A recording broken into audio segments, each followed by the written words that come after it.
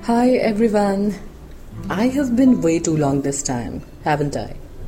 Well, what can I say? As we grow older, some things take priority over everything else we love. I can't promise anything, but I will try my best to come back to you whenever possible. Huh. So autumn is here and you can already feel the mild but cold breeze in the air. With fall also comes the time for Halloween, and I hope you have your costumes ready. I am here to share with you my Halloween story and tell you why I stopped celebrating the holiday altogether. But before we get into today's episode, allow me to thank my very own Fuchsia for bringing this podcast to you. Fuchsia is an online women's networking community that offers a platform for women to showcase their creativity and grow. Fuchsia celebrates your talent on a global platform and gets you the recognition you deserve. You can sign up for the community today at www.fuchsia.com and thank me later. Now, without further ado, let's get started. Before we begin, I would like to put a little warning. The following content may be disturbing or upsetting for some listeners, as it contains instances of sexual abuse and violence. I suggest you skip the podcast in that case. Halloween, more or less, marks the start of the holiday season in the West. However, in India, the celebration is very low-key.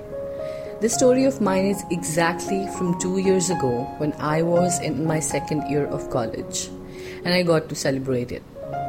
Burdened with assignments, internals, and quizzes, I barely had time to sit and breathe.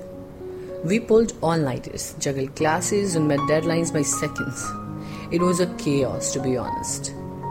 And Halloween parties have been a tradition in my college for years now. I have never been a party person, but my friends convinced me otherwise. Amidst everything, I needed a breather too and agreed to join them. Being broke as always, we weren't gonna spend a bomb on Halloween outfits. We bought a few masks and props and used our own clothes to prepare costumes. And I must say, we weren't disappointed by our creativity. Ready by 8, we were all set to have the time of our lives before we had to come back to the reality of college. I dressed up as a Wonder Woman with a headband I picked up from a local store. We had a large group of friends, and we danced our way into the party. It was inside my college premises, but outsiders were allowed. People invited their school friends and everyone else, so the ground was fully packed. Mind you, this was in the pre-COVID era. After a couple of games, an hour-long photo session, and after gorging delicious snacks, we hit the dance floor. We were dancing as a group initially, but amidst the crowd, it was difficult to stay together. A while later, someone pushed me. I looked back to see who it was, and they apologized instantly. It was a party, so I didn't want to create a scene. We shifted to another corner and continued jamming to our favorite tracks. A few minutes later, I felt someone grabbing me by the waist. I tried to push the person back, but he held me stronger. My friend had gone for a refill, and people around me were too engrossed in dancing, and the music was too loud for anyone to hear me. These were two people dressed as the Joker. One of them started touching me inappropriately, and I almost felt helpless. I started looking for my friends but couldn't see anyone. I couldn't breathe and gasped for air. I couldn't understand what was happening, but I knew I had to do something. I was wearing heels and drove one of them into the attacker's shoe. His hold loosened and I managed to slip away. I couldn't find anyone and ran towards my hostel room. I was constantly looking back to see if those men weren't following me. I bolted the door behind me, tears started flowing down my eyes, and I felt miserable. My friends kept calling me, but I couldn't bring myself to pick up. I switched off my phone, changed, and decided to go to bed. But I couldn't. Those few minutes started flashing in my mind. What if I wouldn't have been able to escape? Was it my fault? Was it my dress? Did I do something wrong? I may have escaped that day, but I thought, what if I won't be able to the next time? I started blaming myself for agreeing to go to the party, for choosing the wrong dress, for standing alone. I heard knocking on the door. She was my best friend and told her about what happened. She consoled me and told me it wasn't my fault, but deep down, I wasn't convinced. She called up our other friends to find those men in the costume. They alerted the seniors who put together the party, but by then they had already escaped. The next day, I didn't have the energy to face the world. I wanted to run away. I wanted to go back home. But then, my parents would know and fear for my safety forever. I told them about it later, and fortunately they understood and supported me. We checked the CCTV footage but couldn't find who they were and where they came from. I was asked to see the college counselor, but the woman did everything but help me. She told me to be grateful that something else didn't happen. I was frustrated by her words and her mindset. I felt helpless yet again. Some of my classmates looked at me with pity and others with scorn as their party had to be cut short. I didn't like any of their looks. I just wanted to feel normal again. It took me months to process what happened and stop blaming myself.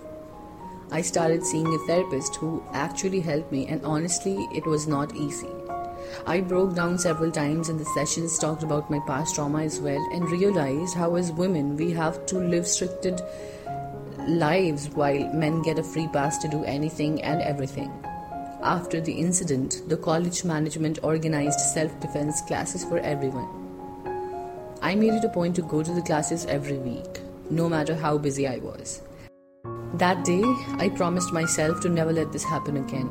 I have become more alert of my surroundings to the point that people call me paranoid. Even today, I get scared when someone walks behind me. I slow down my pace and let them pass. I avoid crowded places unless absolutely necessary. This is also what that incident did to me, along with causing mental trauma. I know mine wasn't the first case of getting sexually harassed at a party, nor was it going to be the last. I feel sorry for those who have had it worse. I'm still coming to terms with the incident, but since that day, I started hating Halloween. Every year it comes as a reminder of what happened, but also makes me realize how far I have come. I'm healing and I feel better every day. What happened to me at the Halloween party never should happen to any woman or any person. But women are harassed on several occasions. They are sexually harassed at work, in schools, on the streets, and even at home. They often choose to keep it to themselves. They live with the trauma forever because, like you and me, they might not have access to support and therapy. For all the women who think that it was their fault, I want to tell you that you are not to be blamed. You did not bring it upon yourself. And there was nothing wrong with your clothes. Women wearing saris and burqas get sexually violated too. It's always the perpetrator at fault. Speak up, because voices open door. When you break your silence, it can encourage others to speak up about it. You're strong and your will to get through it is stronger. And you're not alone. Let's be kind to each other. You never know what the other person is going through. And on that note, let's end this episode. You will hear from me soon. Stay tuned for our next episode. If you wish to tell me your story, connect with me on Fuchsia. Stay safe, y'all. Sending lots of love and strength your way. Love, Zia.